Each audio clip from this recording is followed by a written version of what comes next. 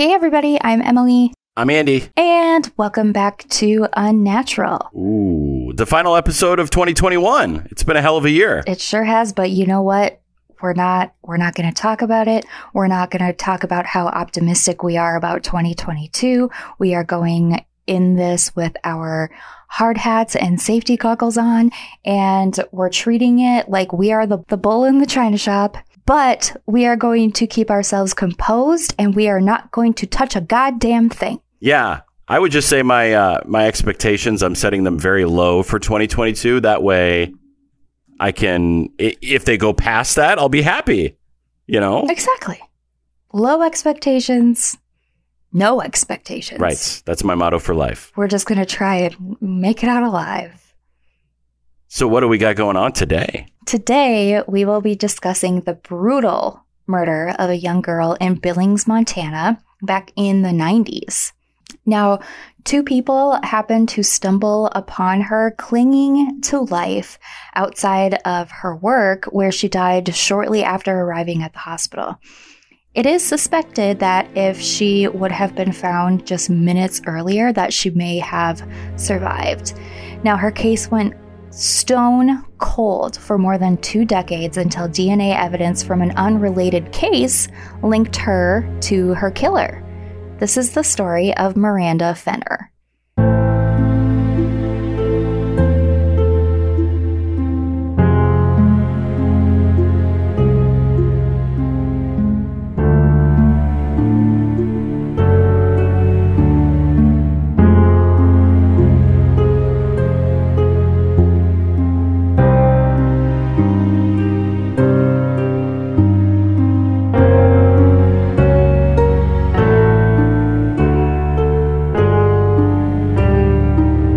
Miranda Colleen Fenner was born December 26, 1979, in Sacramento, California, to her parents Sherry and Mike Fenner. She also had a younger brother named Tim, and they were raised in Sacramento until her parents decided to relocate to the much smaller town of Laurel, Montana. Big sky country. Yeah. Laurel is just a little ways outside of Billings, and her parents wanted to get them out of the big city because they had family in this area of Montana, and they kind of wanted to have their kids and raise the family in, kind of like a small town community, tight-knit community. Now, at a new school, Miranda was very quick to make friends, and that also extended into her high school years when she began attending Laurel High School.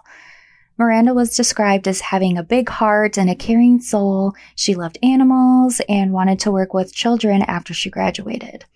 One of her teachers described her as feisty and never failed to speak her mind. And her mom said that she often, quote unquote, took in strays, meaning that she had a tendency to befriend kids at school who were kind of considered the outcasts, didn't have a lot of friends, were maybe a little weird. But her mom said that even though she had reservations about some of these people, she trusted her daughter, and, Miranda's heart was always in the right place, and she was just a good person trying to be friendly. Sometimes the people that you meet in life in high school, you develop that bond with them, even if people from the outside don't quite understand it. Yeah, for sure. I was kind of one of those people in high school. Like I wasn't popular by any means, but I was just like, I had friends in every clique. You know what I mean? Yeah. Same here. Miranda was pretty tall for her age, and she had really pretty kind of wavy dark brown hair and brown eyes. And when you see some of the pictures of her that I will post on the Instagram, she has just like these cute little dimples. I love dimples. I love them. She was so cute. She was such a pretty girl. But anyway, in May of 1998, she graduated high school and was ready for summer. She had plans to, just kind of enjoy that one last summer with some of her friends before everybody went their separate ways for college. But unfortunately, Miranda got into a horrendous car accident and actually broke her neck. Oh my God. Jesus. So how did it happen? I don't know how the car accident actually happened. I think in one source I read that she got hit by a drunk driver, but I couldn't find any explanation in any other sources. But she was driving? Yeah. Okay. But luckily she wasn't paralyzed in the accident, but she did have to wear a neck brace for the entirety of the summer. So her fun plans were more or less dusted. Were derailed. Yeah. Yeah. But once her injury healed, she took a job at a local video store, aptly named the Movie Store. Nice. So for those of you who don't know, there used to be stores like Blockbuster and Family Video where you could go in and rent a VHS or a DVD. When did DVDs come out? Because this was 98. DVDs came out in like that was right during the start of DVDs, I would say.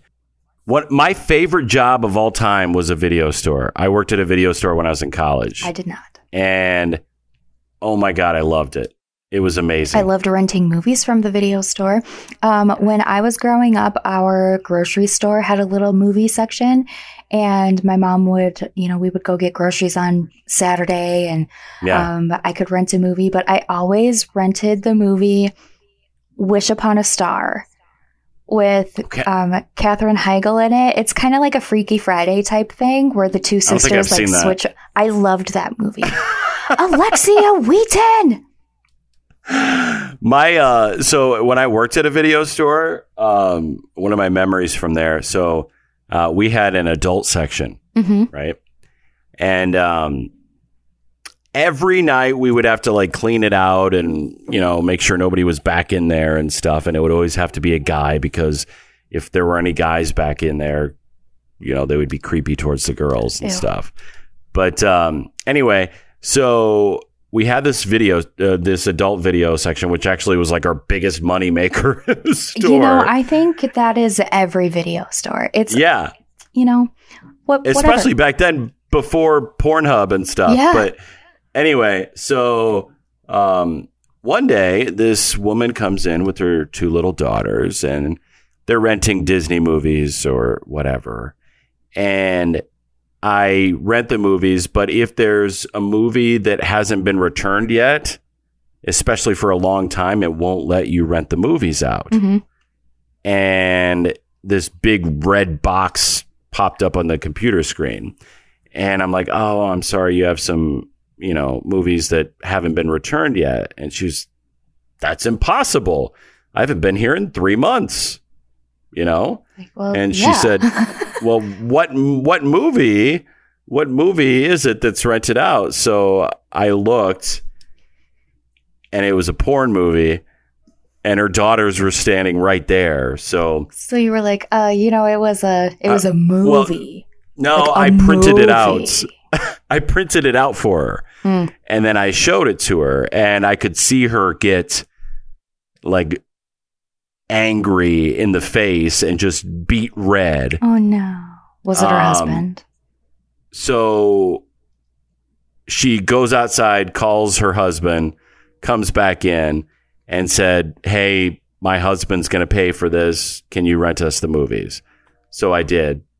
And about 20 minutes later, her husband shows up.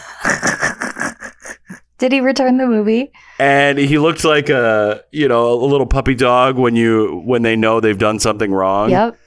And he returned the movie, paid the fine, and he immediately said to me, I'd like to set up my own account, please.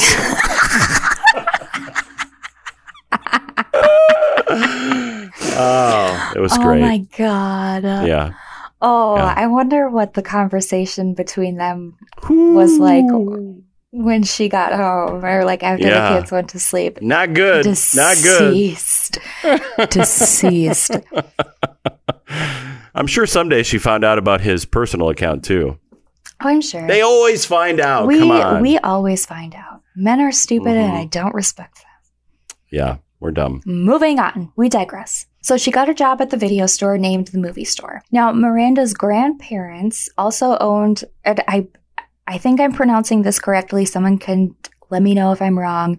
Her grandparents owned the La Hoff Motel, which was just across the street from the movie store. So her grandparents were able, to sort of keep an eye on her. And both of these places were also just a handful of blocks away from her home. Miranda's family wasn't too worried about her safety because she was so close to home. Grams and Gramps were close by. Yeah, just a hop, skip, and a jump away. Yeah. But this is a true crime podcast, so we know that this isn't necessarily a happy ending. She wasn't as safe as everybody thought. And on November 15th, 1998, Miranda went to her evening shift at the movie store. Now, around 7 p.m., she called her uncle from the store phone. The conversation was normal. Nothing was amiss. In fact, she was, at the time, taking down movie posters. Some of them were for, kind of like kids' movies. And she asked her uncle if her younger cousins would maybe want them. And, the conversation only lasted a couple minutes. And then there was a transaction where a customer came in and rented something at 7:40 p.m. But then between 7:40 and 8:20, something went terribly wrong. Because at about 8:20 p.m., two fishermen were heading home from their fishing trip when they saw Miranda trying to crawl like she was outside the store, outside the front door crawling, and she's bleeding profusely. So they call 911. Wow. And, this was a small town. Police arrived really quickly because there was a squad car in the area at the time. Now, around the same time, Miranda's little brother Tim was riding his bike to the store to rent a video game. And he saw all of the commotion. There's police lights. There's an ambulance. So he quick went and called their dad, Mike, who also rushed down to the store. And when Mike arrived, the officers told him that, Miranda was being taken to St. Vincent's Hospital in Billings by helicopter, which was about 15 miles away. So Sherry, Miranda's mom, was at work at the time and, she got a phone call or something. So anyway, they all met up and rushed to the hospital. Now, keep in mind, they had no idea what happened at this point. But somehow, apparently, according to Sherry, they made it to the hospital before Miranda did. Wow. How the hell is that possible? That's what I was wondering because Miranda's in a helicopter. Yeah, when you're being medevaced, I don't get it. They're in a car. So I don't know how accurate that is unless, Mike was doing 150. Right. Like the 15 miles. Who knows? Miranda did make it to the hospital, but unfortunately, she succumbed to her injuries while the surgeons were trying to save her life. Oh my gosh. And what were her injuries? Well, she was stabbed, and she ultimately died of blood loss. She had been stabbed multiple times in her head, and her throat had been slashed. Oh my God. Poor girl. So she was 18 years old at the time that she died. Now, an officer by the name of Mark Guy was the first on the scene, and he said that his number one priority would be finding out who did this. So at the crime scene, there's blood everywhere, obviously. But police were not able to find a weapon, and really, they didn't find any evidence in the store. And, I think they said they found some latent fingerprints and, a couple other really small things. But in a movie store that's pretty heavily trafficked, that could really come from anyone. I guess my first thought would be who the last transaction belonged to, maybe, but. Yeah. And I think it was done with cash. So I would have thought that too, but it's 1998. Yeah, a little bit before the whole scanning and digital thing that was going on. Yeah. But anyway, they assumed it was a robbery gone wrong because there was some money missing from the till and the till was open. But what's most heartbreaking to me, I mean, obviously other than Miranda lost her life, but Sherry said in an interview that just days before her daughter was murdered, they had had a conversation and made a plan of what to do in the event the store was being robbed while she was there. And Sherry said that Miranda told her, yeah, I'll just give them whatever they ask for. I'm not going to fight them, which I would assume is probably what she did. Yeah, that's what most people would do. Yeah. But, and even when I worked in retail and I had to bring the money to the bank every night after I closed, they always told us, if anybody comes up to you, just hand them the bag. Just give it to them.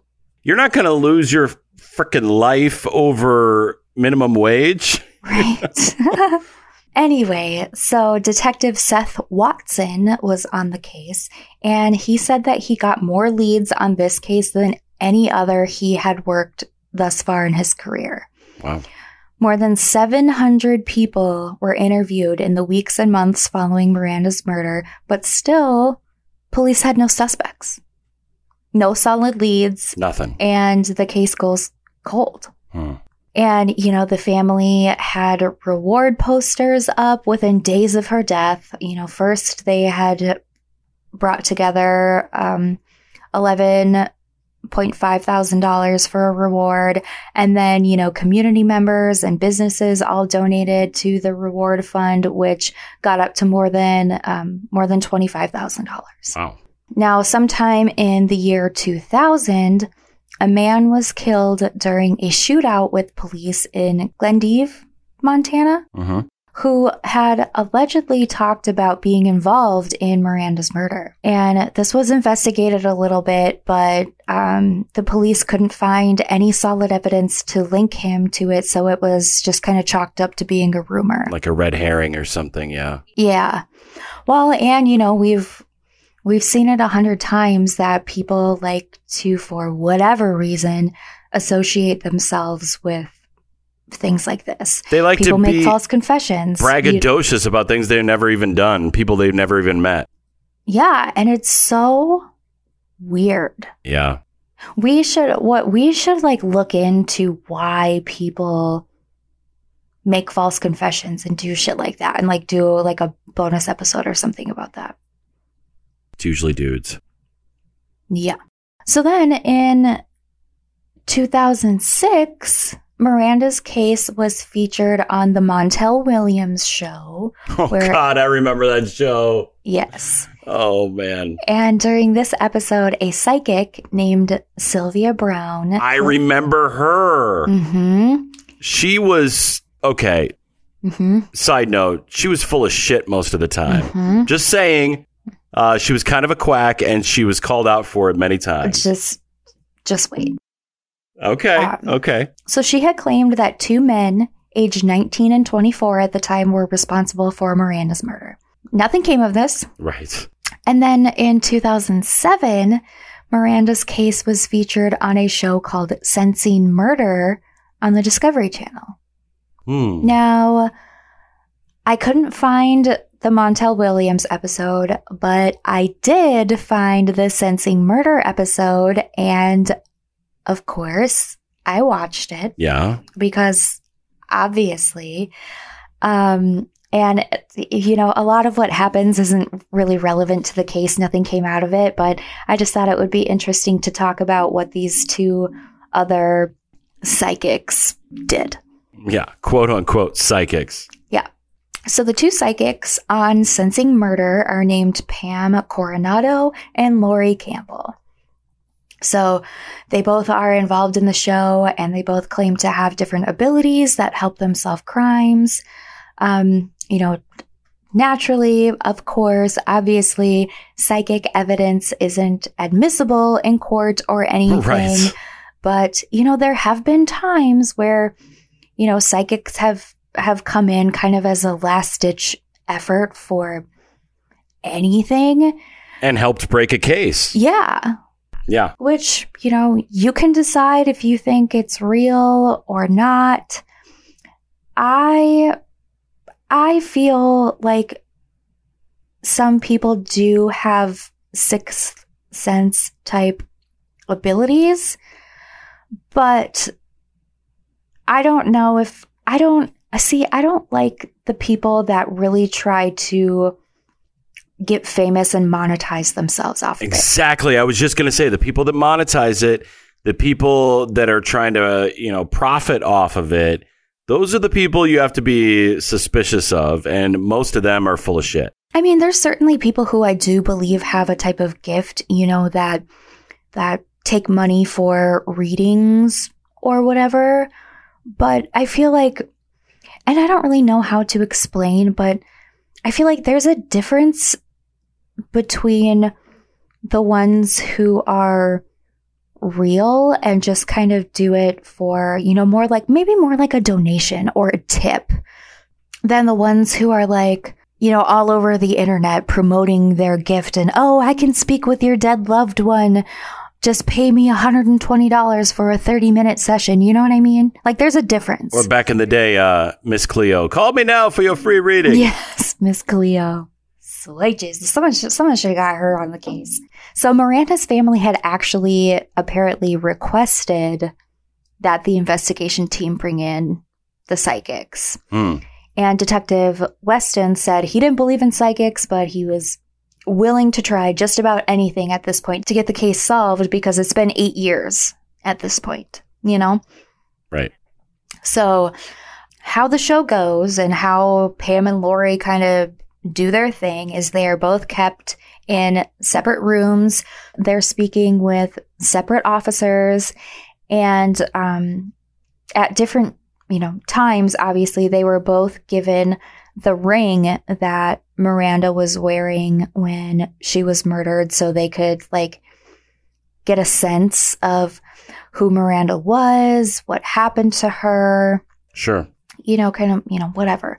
So at first, Pam and Lori's visions or feelings were pretty on par with the theories based on the crime scene and yada yada. And also to say both of them allegedly had no idea about the case prior to coming in and doing all that. Okay, so they were coming in with a clean slate here. Yes.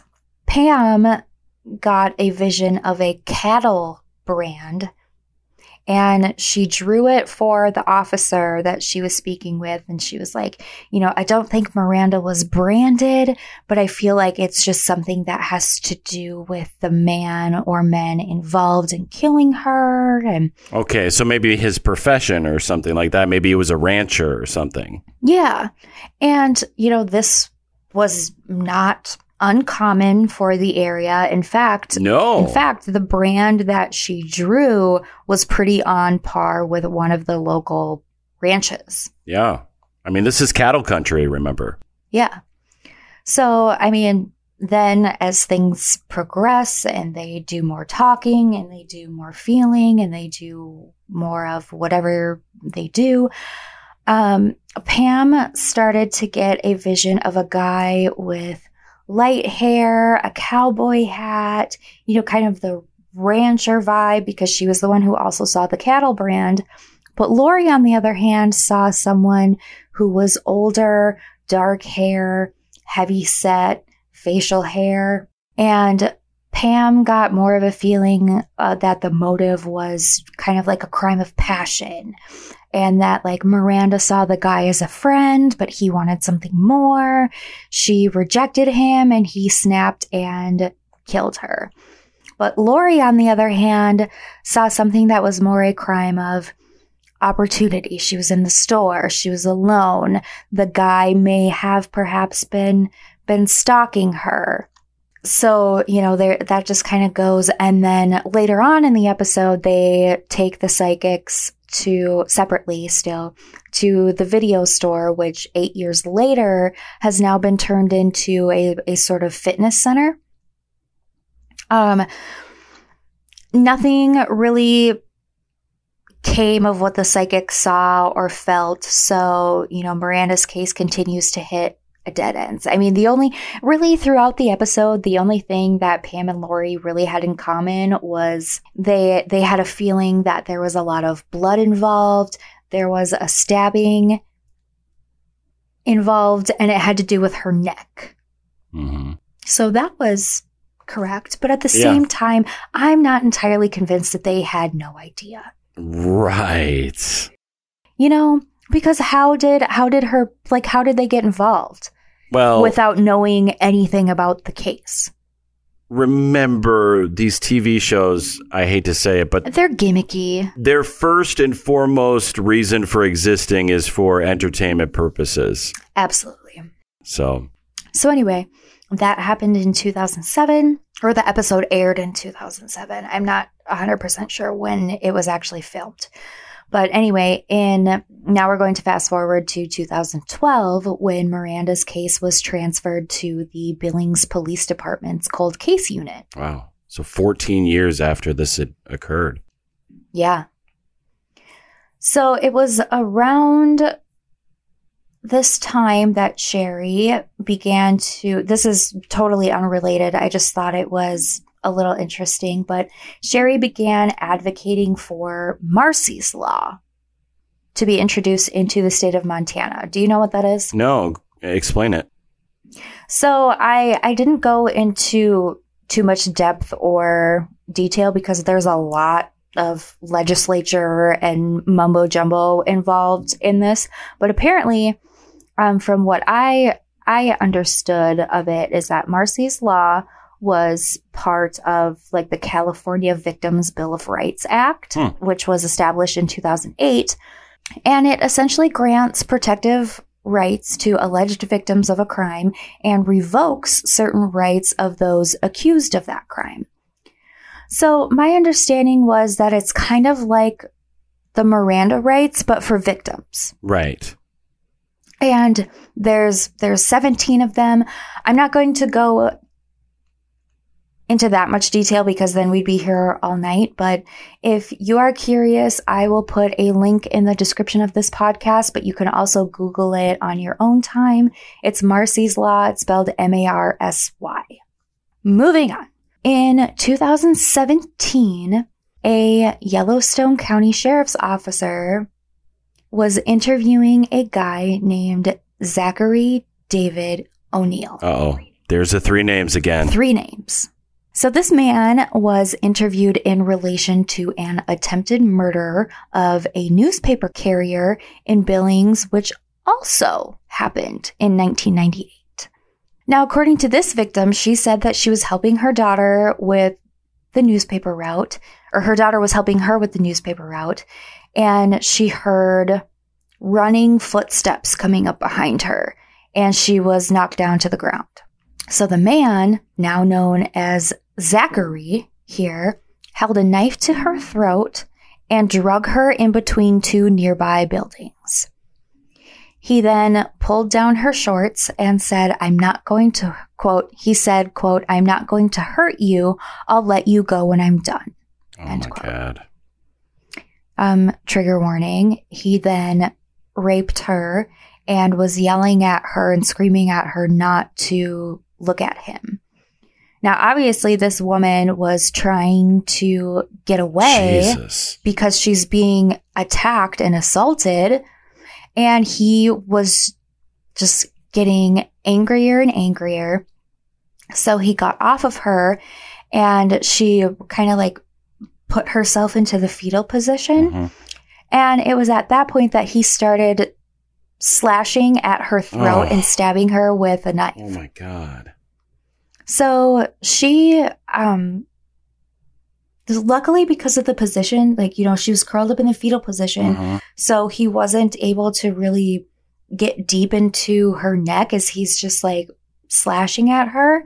So then she started, like, she went limp, she played dead, and then the man ran off. Now, this was obviously reported at the time. They found a condom at the scene and they had some DNA evidence, but it just, kind of sat in evidence for 20 years now. Almost. Yeah, what the hell? So, like I said, in March of 2017, he was initially brought in to be questioned about an unrelated crime. It was related to burglary.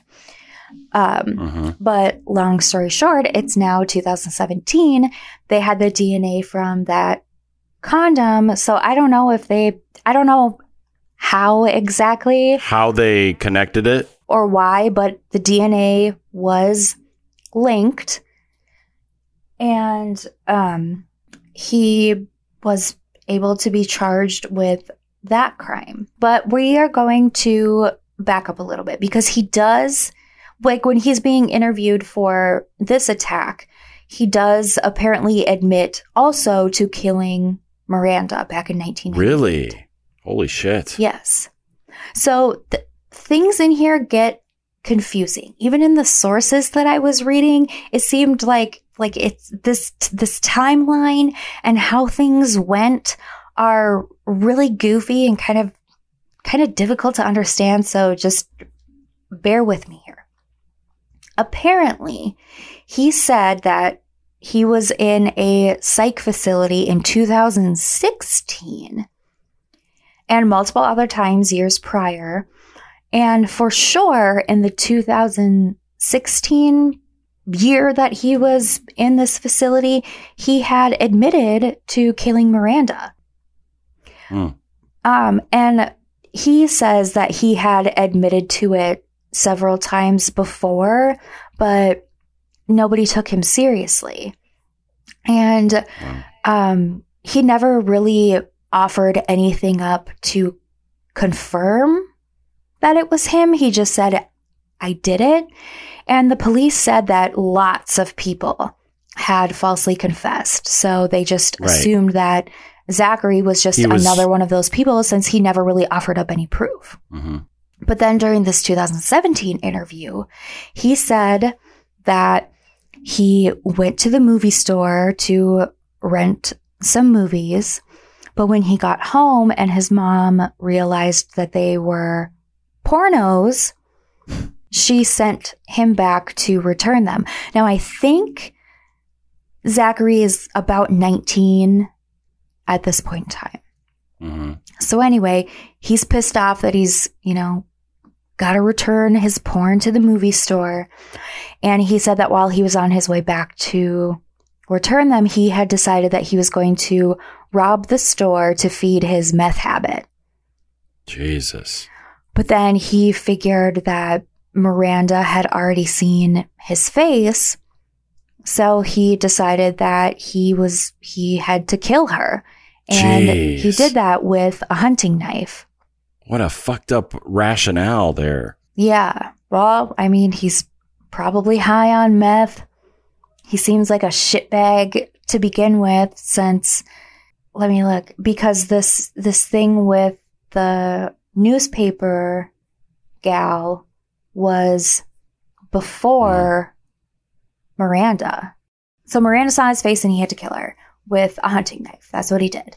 And he told police that he later disposed of that knife while on a hunting trip with his dad in Jordan, Montana, which is a good handful of miles away.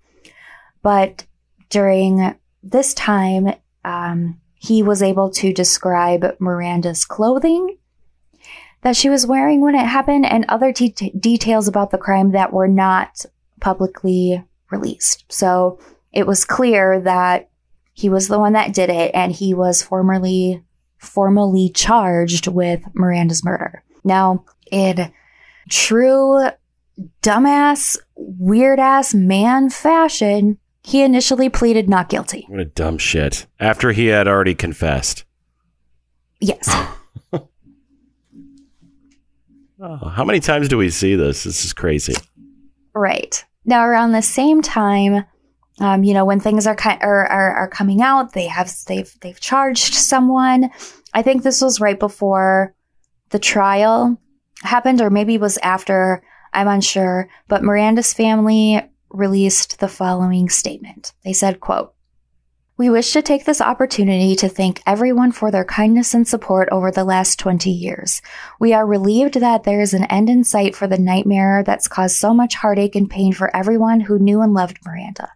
Unfortunately, nothing will bring Miranda back, and we can only pray that other families may be spared the grief that this type of crime inflicts. We wish to thank the Yellowstone County Sheriff's Office, the Cold Case Unit, and all agencies and individuals involved in the investigation. Their dedication and time is greatly appreciated. We wish to thank everyone who has shared our posters and signs over the years, everyone who didn't give up and continued to search for answers, everyone who provided so much love and support. Please understand that our family is still dealing with the recent developments in Miranda's case, and we respectfully ask for privacy at this time. So that was before any sort of trial went on. Now, on July 22nd, 2019, 39-year-old Zachary O'Neill entered a guilty plea in the murder of Miranda Fenner. And in August of 2019, he was sentenced to life in prison for deliberate homicide, attempted deliberate homicide, and sexual intercourse without consent. So what happened is, he was being charged for these two cases now, Miranda's and this other woman who I didn't find a name of. And even if I did, I don't think I would say it anyway. But right. He ended up taking a plea deal. Okay. What was the plea deal? That he'd take life in prison. Oh, the life in prison. Okay, yeah. Okay. And I don't know if there is a possibility of parole. It didn't say in any of the sources that I was able to read. Yeah. But not that it matters. I mean, he's not getting out. Right. So Miranda's father addressed his daughter's killer at the sentencing hearing and said, quote, "You ruined my life. You ruined my son's life. You took away my son's best friend, and you broke my wife's heart when you took away my daughter." Which is absolutely true. To think about what that family went through for all those years, decades. 20 years. You don't get closure. It's on your mind every day, all the time. Yeah.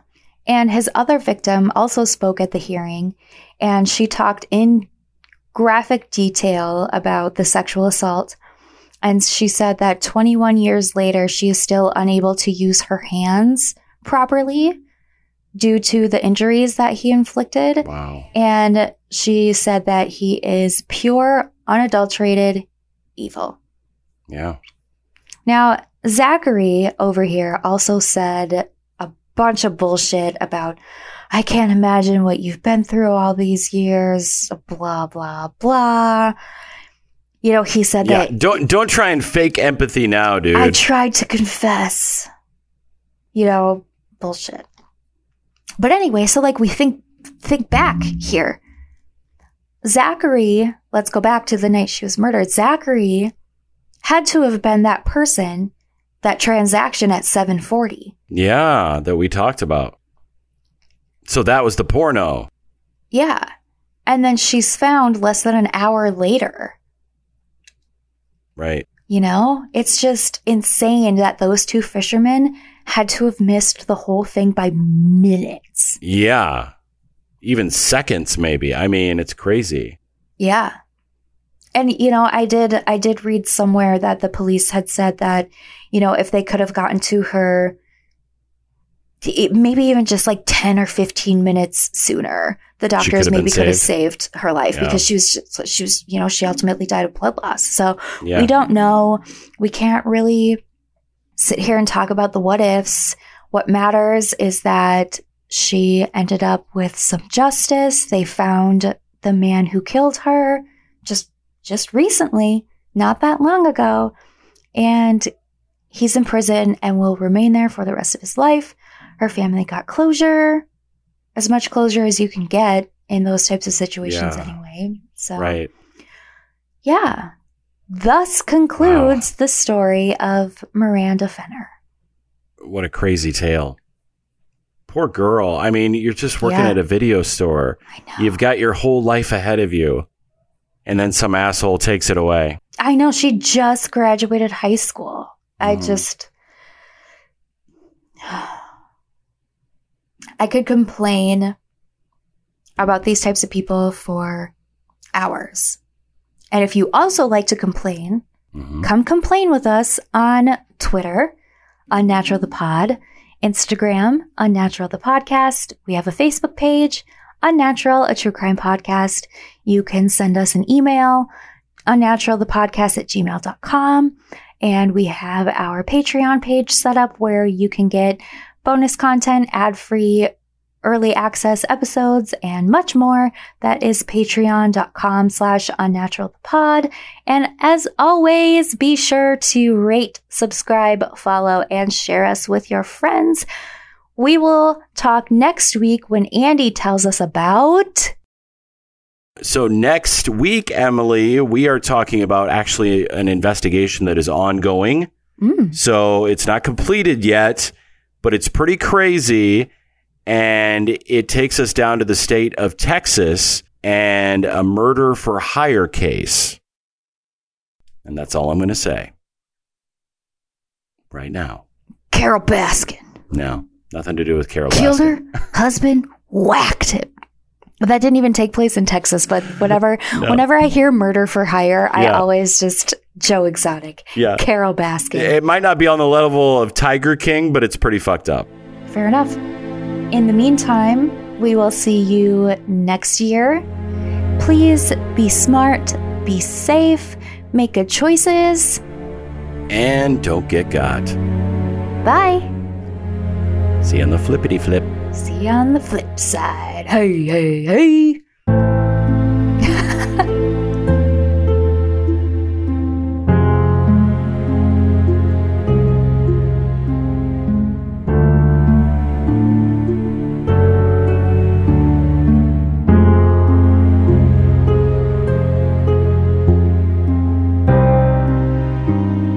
We will talk next week when Andy tells us about... The New Year's Resolution Killer. Ooh. I don't think I've ever heard of that. A guy that made a long list of people he wanted to kill in the next year. And that was his New Year's resolution list. Ha. I'm just kidding. That never happened. God damn it, Andy. That'd be a hell of a story, though, right? Yes!